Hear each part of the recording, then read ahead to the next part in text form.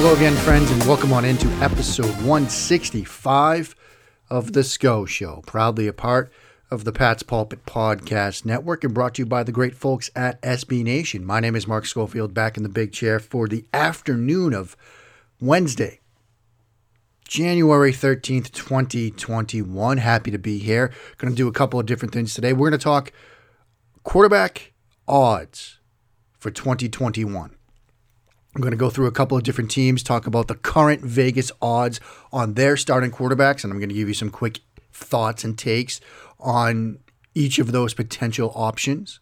We're also going to talk AFC, NFC playoffs. Doug Farrar and myself over at Touchdown Wire USA Today, we are doing a series. We did it last week, Anatomy of a Wild Card Win. Now we're doing it, Anatomy of a Divisional Round Win, where we highlight either one scheme, one matchup, or something that each team playing this weekend should do or could do to win their divisional round game. So we'll go AFC, then NFC. So we got playoffs, we got quarterbacks. I'm even going to talk for a little bit near the end of the show about some off-season plans for the SCO Show Slack channel, which you might want to tune in for. And you might want to join if you're not a member of the SCO Show Slack channel. So a little bit to come on that. First, our usual cavalcade of announcements. Please do follow along with Hijinks on Twitter at Mark Schofield. Check out the work, like I said, USA Today, Touchdown Wire, a couple of different SB Nation websites, Big Blue View, Bleeding Green Nation, and right here at Pat's Pulpit, and also with Matt Waldman at the MattWaldmanRSP.com. I do want to plug here at the outset, not just the divisional round Anatomy of a Win pieces that you can see over at USA Today's Touchdown Wire. I sat down with Ed Valentine and Tony Racioppi over at Big Blue View to do a podcast yesterday that did come out on Wednesday morning, where we talked Daniel Jones. Obviously, it's a giant show, the Big Blue View podcast, but Tony and I got deep in the weeds on quarterbacks, quarterback development, how to develop young QBs, how to coach up young quarterbacks, concepts, schemes, drills, like a lot of super nerdy quarterback football stuff. So if that sounds like something you want to check out, definitely give it a listen. Definitely give Tony a follow on Twitter. He plugged his Twitter account, but he's TonyRaz03. I trust Tony more than anybody else, myself included, when it comes to quarterbacks. He coaches quarterbacks. He's been an instructor at the Manning Passing Academy. And they don't just give that gig out to anybody. Like, you've got to be elite of the elite. Like, it's being an instructor at Top Gun. Like, Jester wasn't some dude just walking in and off the street. He was one of the best. So is Tony. Let's talk AFC playoffs here. That's where I'm going to start because this is a Patriots show. We'll work chronologically. We'll do Bills, Ravens, then Browns, Chiefs.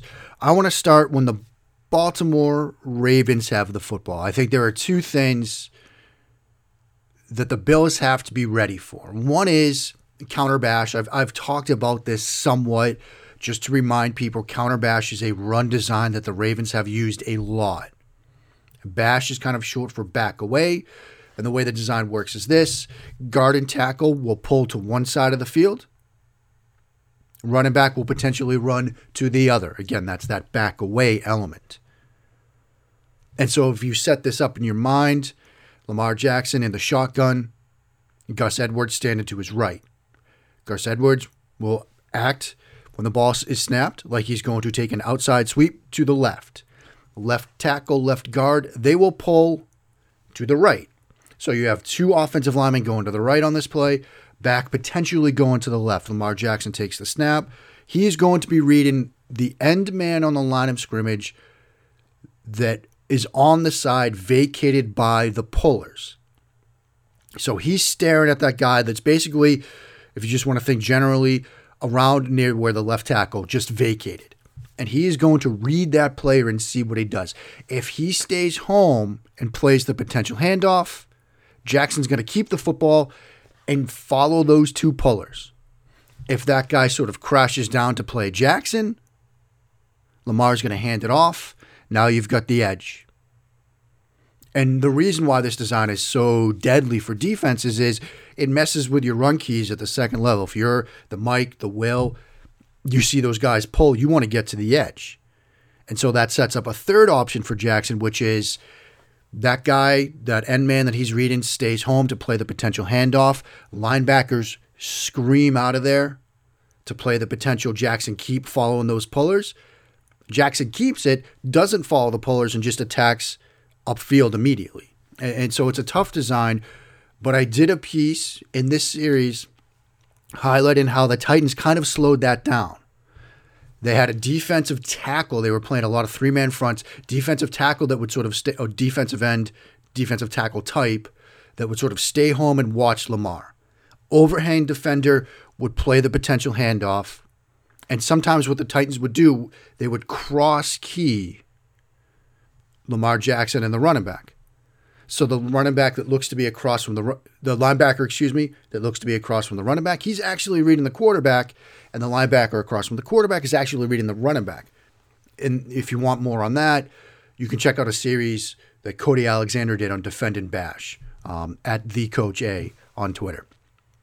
So they did some of that as well. And the other thing that they did is they asked their safeties to really scream downhill in run support. Now, anytime you start asking safeties to scream downhill and run support, that opens up the play action. So the Bills have to be wary of that. But in stop and counter bash, they're going to ask a lot of the defensive front players, and they're going to ask a lot of their safeties. Now, Micah Hyde, Jordan Poyer, they're two of the best at what they do.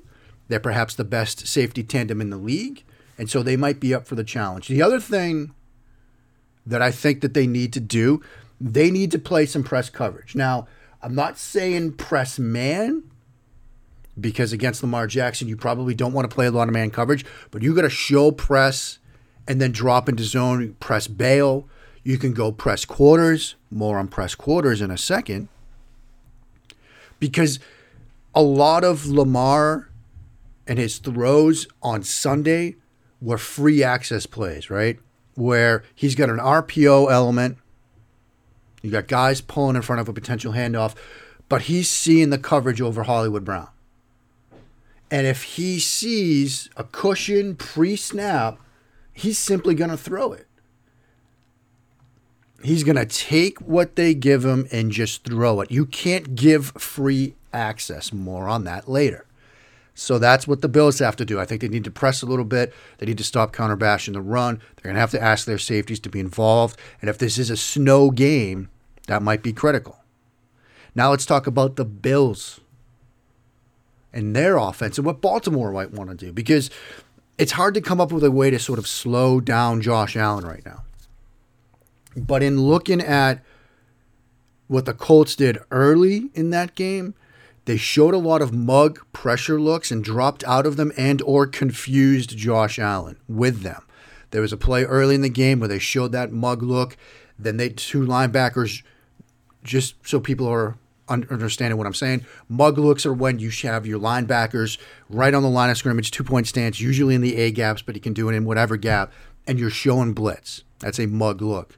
Now, it doesn't mean that you're coming, and you might get into the sort of the sim pressure world where those guys do come and then defensive tackles drop, where you're pressuring the quarterback, but you simulated one pressure and really bringing another and dropping unconventional guys into pass coverage. So there's a lot you can do with this. Seth Galina, Stephen Ruiz, those guys have written a ton about sim pressures this year, so check them out. Deontay Lee as well. By the way, shout out Deontay. You're going to be doing some work over at PFF, which is fantastic to see. Super happy for him. So Indianapolis showed him some of these looks. There was one play where it was a third down. They showed Allen a mug look. They dropped. They took away his first read when that guy, a linebacker, dropped under it. Allen then got flushed, had to throw it away. Another thing they did, and this was another play early in the game where Bills go empty on a third down situation. They, again, Indianapolis mugs. And what's interesting is, and you can see it in the piece, I do a video breaking this down, Allen points out one guy is the Mike. So they slide the protection to the Will, which is what usually happens. But the Mike is the guy that blitzes. And since they've slid the protection away from him, there's a free runner. Allen wants to throw hard, but the Will, the guy who they slid the protection to, at the snap of the ball, immediately screams across the formation to take away the hot read. And Allen then has to sort of bail the pocket because he's got a free runner, can't throw his hot read, he has to throw it away. And I think Baltimore would be wise to do some of that. Mug, pre-snap, then either drop or blitz from different spots, force Allen away from that first read, or give him a hot read by blitz design and then take it away. Because the defensive coordinators, Leslie Frazier, they understand pass protection. So they know, look, if you mug, they're going to slide one way, blitz away from the slide. And there are blitz packages, Belichick does this as well, where you're reading the turn of the center. Both linebackers can mug in the A-gap, and if you see that center's face, you drop and the other guy goes because they're sliding the protection away from you. They're sliding it towards you, so you drop and you go backside. And so that might be something Baltimore would be wise to do. In the piece, I have examples of Baltimore showing some mug looks. They tend to just come after you. They don't drop. But they might be wise to do some of that on Saturday night. Now let's talk Sunday's game. You've got Browns at Chiefs. From the Chiefs' perspective, I think this game plan is pretty easy. When you have the football attack downfield, the Cleveland Browns have safeties. Strong safety types. Sendejo, Redwine, these are more strong safety type of players. When they've been asked this season to play more half-field roles, single high roles, they've struggled. They've given up some huge plays in the vertical passing game.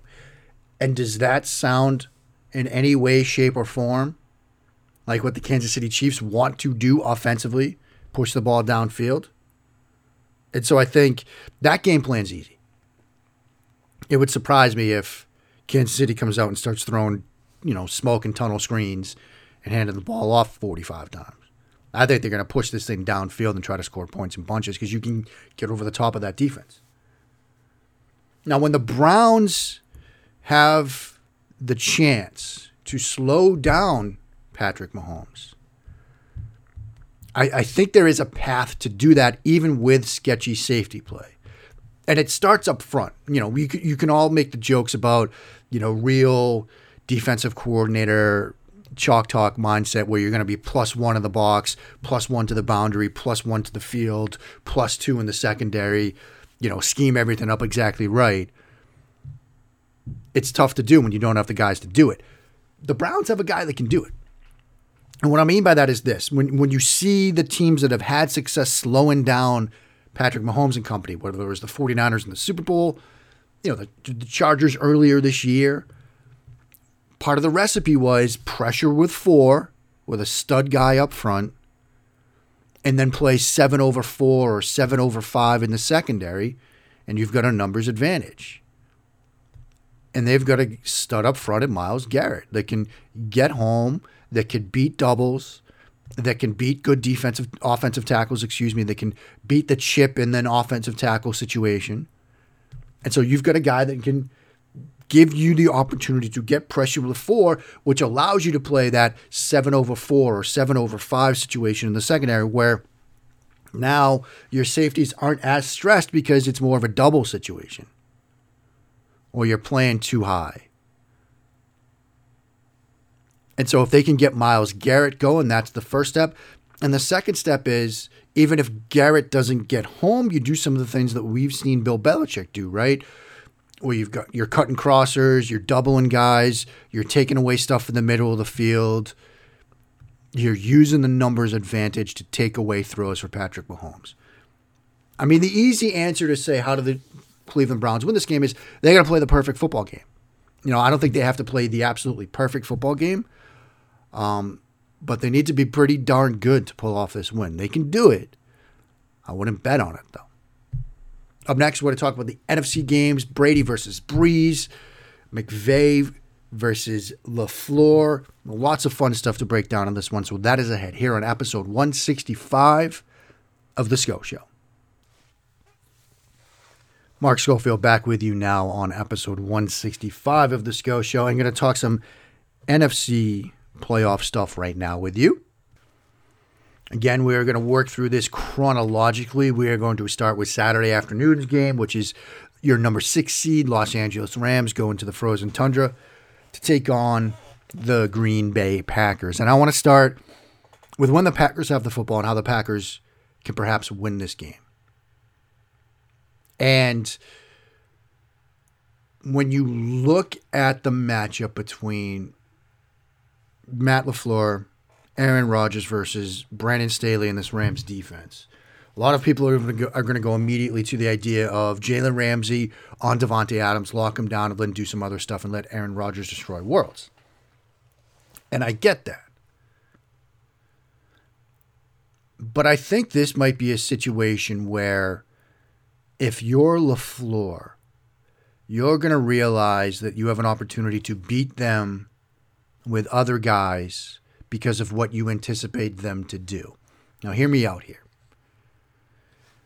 One of the things that Brandon Staley has done this year is to show too high pre-snap, dare teams to run the ball because of that pre-snap look, sometimes stay in a too high coverage, cover 2, cover 4, cover 6, but other times spin it to some sort of one high where you're bringing somebody down into the box anyway, but mostly as a robber to take away crossing routes and things like that.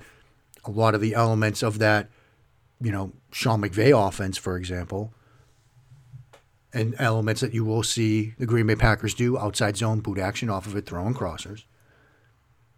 And so as a result, you have a situation where people just sort of assume that, the Rams are a too high team, but they're not predominantly a too high team. But they might want to be a too high team this week, and here's why. And I got these numbers from Doug Farrar. This season against two safety coverage looks, cover 2, 2-man, cover 4, cover 6, and Tampa 2, Davante Adams has 18 catches on 27 targets for 223 yards, 57 yards after the catch, and 1 touchdown. You might think, is that good? Well, let's do this. Against single high coverage this season, cover 1, cover 3, combination coverages thrown in there as well. Adams has 72 catches on 95 targets for 970 yards, 576 of those after the catch, and 14 touchdowns. If you want Davante Adams to beat you, stay in single high. So my guess is Brandon Staley is going to stay in more too high looks and dare Matt LaFleur to run the football. And so if I'm Matt LaFleur, I'm doing something that he has done a very good job of this season. I'm getting in 12, I'm getting in 13, I'm getting in 21, I'm getting in 22. I'm show and run. But then I'm throwing out of that against potentially these too high looks if they stay there to guys like MVS and Robert Tonyan. Or I'm running the football a bit. If Staley's approach is going to be, I want to stay in too high because I've seen these numbers, I want to take away Davante Adams, even if I put Jalen Ramsey on him, then I think I will go heavy, say, look, you want to stay in that too high? I'll run the ball a bit. And I know that's a bit counterintuitive with some of the stuff I've talked about, particularly with the Chiefs and using sub packages against them defensively to dare them to run the ball. But this might be a thing you want to do if you're Matt LaFleur. Now, coming at this from the other side, how do the Rams win this game? I think you have to take away Davante Adams some way. Now, maybe it's as simple as we're going to stay in our single high stuff, but it's a Jalen Ramsey, Davante Adams shadow game. Like, Jalen, this is your dude. Everywhere he goes, you go. I want to know what flavor of gum he's chewing by the end of the game. To quote that line from Hoosiers. And so I think that's what you have to do. I think this game, a lot of the focus might be on, who the Rams are starting a quarterback, what the Rams are going to do offensively.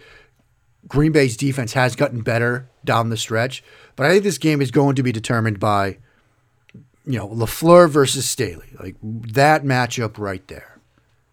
And these are two of the smart young minds on their respective sides of the ball in the NFL right now.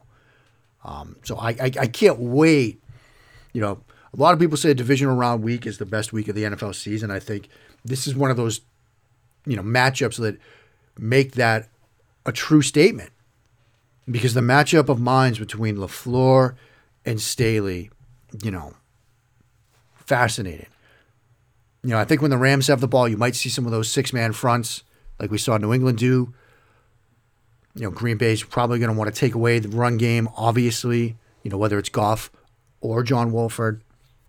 But I really want to see that offense-defense Packers versus Rams. I'm fascinated by that. The other game, obviously, Tom Brady, Drew Brees, Saints, Bucks. Third time these teams have met this season. But this is a different Tampa Bay offense than those first two meetings. Coming out of their bye, they've had some really good games, some good games on the offensive side of the ball. And watching that Tampa Bay offense in recent weeks and discussing that with some people like John Ledyard, who covers the Tampa Bay Buccaneers, they're running mesh. And I've talked about this a little bit, but they're doing stuff in the horizontal passing game, and they're getting better at it. What was funny was, if you look at, I'm going to be dropping a video soon over on Twitter through the Scouting Academy about them running mesh. And the first example I found of it post-bye, it's haphazard at best. Like, guys seem unsure of executing the crossing routes. There's a lot of traffic and hesitation, and they still hit a big gain for it. And by the time you get to the Washington game in the wildcard round, it's crisp. It's clean. Mike Leach would be proud. And what makes it dangerous is, obviously, when you think mesh with those two routes underneath, you want to run it against man. The Saints have done some man coverage this year. But Arians, say what you want about him. There is an example of them running it against Atlanta, in the second meeting between those two teams this year, where in typical Arians fashion, you have the crossers underneath, but you've got a backside zone beater. You've got a high-low on a flat route and a deep-out route. So if it's cover 3, cover 2, whatever, if you get zone coverage, now you've got your zone beater. And for all the people that say, you don't need to help quarterbacks, or quarterbacks should be able to figure it out, this is Tom Brady we're talking about, and they're giving him man beaters and zone beaters on the same play. And so I think if you're New Orleans, you've got to be ready for this different offense. You might need to play some combo coverages. You might need to do some split safety stuff, but meg some people, man everywhere he goes. Play some split safety looks, but have the calls put in where guys know how to handle mesh, but you've still got zone coverage rules or, pattern match rules on the backside against it. You might have to play a lot of pattern match in this game. Given the new variations of this offense, that's what you might need to do.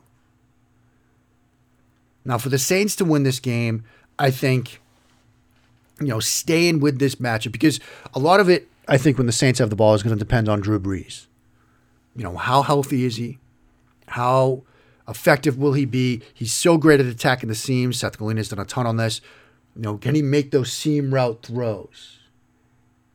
If he can, that's a dangerous offense. But we all know what sort of the book on Brady is. It's A-gap interior pressure, and I think Dennis Allen is going to have to find ways to get that done. Now, Ali Marpet is a stud. And Doug Farrar and I have talked about this. Doug has some incredible numbers on EPA, blown pass block rates, and things like that when Marpet is healthy and in the lineup and when he's not. And getting him back was critical. When he was out for a stretch this season, that was right around the time this Buccaneers offense struggled a bit. The fact that he's healthy and ready to go is huge. Now, Kappa's injury is going to be a factor. Because you all know with Tom Brady, A-gap pressure, either side, that's critical. Well, Marpet's back and he's healthy, and that's great. But they have a fractured ankle situation with Kappa, so he's going to be out. So you might see a lot of situations where Dennis Allen says, all right, we know how good Ali Marpet is. We know what he can do. And we're not going to bang our head against the wall trying to get pressure against him. We're going to take Cameron Jordan. We're going to take Marcus Davenport, maybe Zach Bond even. We're going to design some blitz packages to attack Kappa's replacement, Stinney, and try to get some A-gap pressure that way. And if they have success with doing that, then I think the Saints will have a pretty good shot at slowing down this offense enough where their own offense can outscore, and that's how the Saints win. So similar to the last game, the matchup that I'm going to be watching is when the Bucs have the football against Dennis Allen and that Saints defense, and I'm going to be watching up front. I'm going to be watching those A-gaps. So pay attention to that when these teams kick off on Sunday. So there you get my thoughts on the playoffs. If I were to make picks right now, I'm going pretty chalky. I'm going with Buffalo because I think there's something happening there with Buffalo. And I'm going with Kansas City because I think that one's a pretty safe one. I'm going with the Packers. And I'm going with the Saints. I'm picking all the favorites. It's extremely chalky. The cleanest upset I see is Tampa Bay, just because I think this is a much different team. Actually, these are two completely different teams in a sense, because you get the Breeze injury. Brady and company have figured some things out. So I think the most likely upset is Tampa Bay.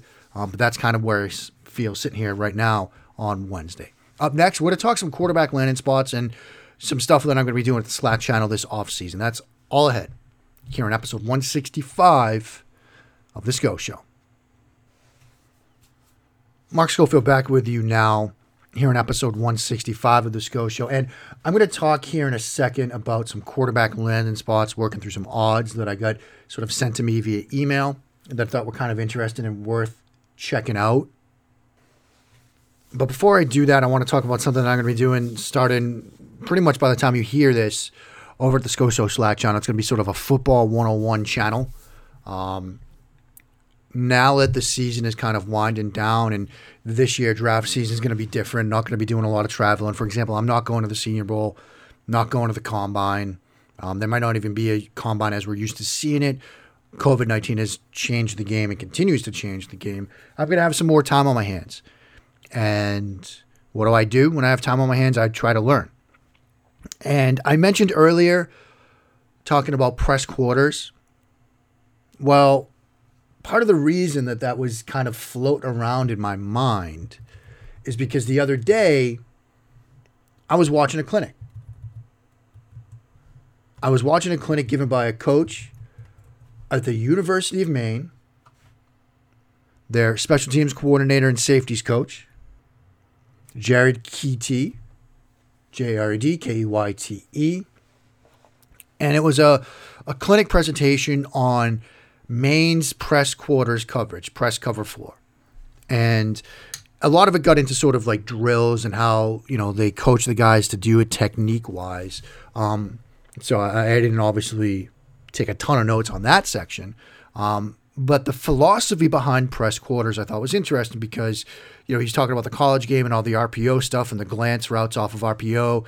And he said, the reason we play press quarters is we don't want to give quarterbacks free access throws. And what he means by that is if you're playing off coverage, cover 3, standard cover 4 where you're playing off at a 7-by-1, 7 yards off the line of scrimmage or something like that, the quarterback can catch and throw. You don't want to give them that, not in the college game and certainly not in the NFL game. And so that's where my mind started spinning about how you're going to defend Lamar Jackson, especially seeing all those free access throws he had against the Titans. And so that's one clinic I've watched recently. I've been watching some Kyle Kogan stuff. I've been watching some Carl Scott, defensive backs coach at Alabama, on their split safety stuff. And so what I'm going to be doing in this channel is dropping in links to stuff as I'm watching them, and people can watch them and just learn from them. People can watch them and ask me questions. So I'm going to kind of turn it into a learning tool for people that want to learn about the game.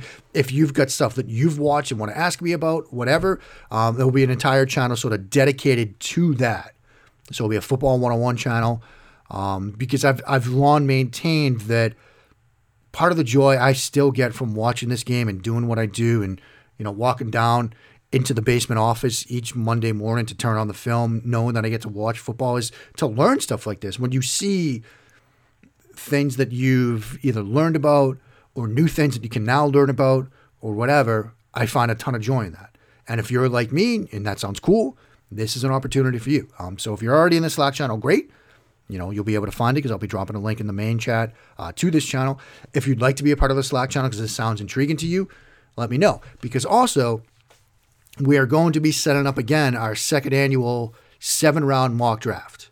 This is something we did last year. It was initially going to be one round and done, but people dug it, so we kept rolling. We did all 7 rounds of the mock. We had trades, we had everything, we had spreadsheets. We had, so many of the great listeners, Jessica Brand, Dave Archibald, Jim Reynolds, John Lamarakis, so many other great people, Andy Likens, that have made the Slack channel something much, much, much bigger than me. Like, the Slack channel has grown into something bigger and more impressive than me. And it's awesome to see. It's a community of its own. It's well worth joining. Again, it's free. I'm not charging people anything or anything like that. You just want to communicate with mostly Patriots fans, but all football fans, then you're welcome to do it. Hit me up for an invite. Just shoot me a DM at Mark Schofield, or you can email me, mark.schofield@insidethepylon.com to get an invite. So that's some plans for the off season and the future of the Slack channel, which again, it doesn't cost a cent. It will never cost a cent. Like, if I go wherever, The Athletic, ESPN, CBS, Fox, whatever, if I end up making it huge, that is always going to be a free outlet and community. Like, I will stick to that. You will hold me to that. If you ever see me charging for a Slack channel access, like, clip this and shove it in my face and call me on it. Keep the receipts, as they say. Let's talk some landing spots here. I know we're going long here, but now that we've started doing these 3-segment shows, they're running a little bit longer, and I think it's good because we get to talk about some more stuff. I did get an email from a website called, I want to make sure I get it right, sportsbettinddime.com, with some current odds on starting quarterbacks. And so I'm going to run through them kind of quickly because there's a lot here. For example, with Atlanta, the favorite, Matt Ryan, 1-4 or -500, depending on how you're looking at it. Justin Fields at 13-1 plus 1,300. Fields 7-1 plus 700. My pick there is Matt Ryan. I think that one's pretty easy. I think even if they draft Justin Fields, who I think would be a great fit, Ryan started, this is again for week 1 of the 2021 season. Carolina, Teddy Bridgewater at 1-2, -200, favorite there by a long shot. Then the field at 5-2, Dwayne Haskins at 19-1. I'd be leading field there. Something tells me they go in a different direction, not Dwayne Haskins, even for week 1. Sensing a lot of angst in Panthers Twitter about Teddy Bridgewater. For Chicago, Nick Foles, 2-1 plus 200. Mitch Trubisky, 5-2 plus 25, plus 250, And Field, 8-5 plus 160. So Field, the slight favorite there, and I think with reason, right? I don't think they can run it back with either of those two guys. I think they got to go in a different direction. Now, who that is, I'd say somebody on the secondary quarterback market, whether it's an Andy Dalton, Cam Newton. I'd be surprised if one of those two was starting week 1. Dallas, the clear favorite, Dak Prescott. I think that makes sense. They'd be insane to let him walk. Denver, Drew Lock, the favorite, 3-7, -233. Then Field at 4-1. Carson Wentz, Sam Darnold, Matthew Stafford. I think it's a lock week 1. Now, the interesting thing there is apparently Elway was the lock guy, and now with Elway sort of moving up in a sense, in that he's sort of taking an overall overarching type position and not the hands-on day-to-day general manager, somebody might be coming in who they just hired. Want to get the name right, because they just hired, as I'm recording this, George Patton. George Patton, formerly with the Minnesota Vikings, now your new general manager with the Denver Broncos. He was their assistant general manager and vice president of player personnel. Mike Kills, who covers the Broncos, said that among the top tier candidates for the Broncos GM job, Patton, Terry Fontenot, Champ Kelly from Chicago, there was a difference of opinion with respect to Drew Lock. Now, Mike Kills didn't say who thought what, but there were opinions from, look, if you've got a chance to go draft a top quarterback, you go get him, to, look, where you are in the draft and free agency, like, nobody's going to be better than Drew Lock, so might as well run it back with him. And 3, you've invested in Drew Lock, so no matter what, like, this is what you've got to build around. So difference of opinion, we don't know who had what opinion, but there's a chance that the new guy doesn't like Lock as much as Elway did. So something to think about with respect to Denver. Houston Texans, the favorite is Deshaun Watson. But then there's Tua. So Watson at 1-3, minus 300, and then Tua is 4-1, plus 400 there. Indy, the favorite is Phillip Rivers, then Brissett, Wentz, and Darnold. I think it's Rivers if he decides to come back. If he doesn't, Wentz makes a lot of sense there. And who knows with the new Philly coach situation, what they're going to be doing. Jacksonville, Trevor Lawrence, followed by Gardner Minshew. And Minshew's probably just there as a plan B situation. You're starting Lawrence from day one. I finally started really diving into Lawrence over the past 24 hours. I got 3 drives into the game against Notre Dame, and I put the pen down. Like, don't overthink this. New England Patriots, which is where... No, we're not going to close there, but we're just kind of working in alphabetical order. The favorite, although none of these odds are like clear favorite here, is Jimmy Garoppolo at 4-1, Cam Newton at 6-1, Stidham at 7-1, Matt Ryan at 14-1, Fitzpatrick 15-1, Stafford 19-1, Rivers at 30-1, Winston 75-1, Mac Jones at 80-1, Trey Lance at 90-1, and then Field. There's got to be either a typo here or something because they've got it 4-1 and then plus 4,000, which would be 40-1. So I'm not sure what's happening there, but I don't like any of those odds, to be honest. I'm not going to tell you how to spend your money, but I wouldn't be putting your money on who's starting week 1 for the Patriots, especially not right now. Now, if I'm going to say just take on a full-on flyer, I might throw $5 down on Mac Jones just because why not? But I wouldn't think about paying off the mortgage with one of these bets, kids. Interesting enough, Philadelphia Eagles, Wentz is still the favorite, 2-3. Then Hurts at 3-1, Field at 11-2. The one I want to close with is Washington. Now the favorite, Taylor Heinicke at 5-2, which is just incredible. And then Alex Smith at 3-1, Cam Newton, interesting enough, at 8-1. And I'd keep an eye on that one. Ron Rivera, Cam Newton, a little reunion, kind of makes a little bit of sense. But, friends, we're just getting started with quarterback coverage. So, as always, stay safe and all that good stuff. I will be back sometime Sunday night / Monday morning with a recap of what we saw on divisional round weekend. People might be wondering what I thought about Alabama, Ohio State. Alabama's good. Don't overthink Justin Fields. Don't ask your middle linebacker to cover number 3 if number 3 is Devontae Smith to one side of the field. Just saying. But like I said, that will do it, kids. I will be back sometime after the divisional round games. Until then, stay safe, checking in your loved ones, wash your hands, and when you do, sin along and bless those Patriots reigns down in Foxborough.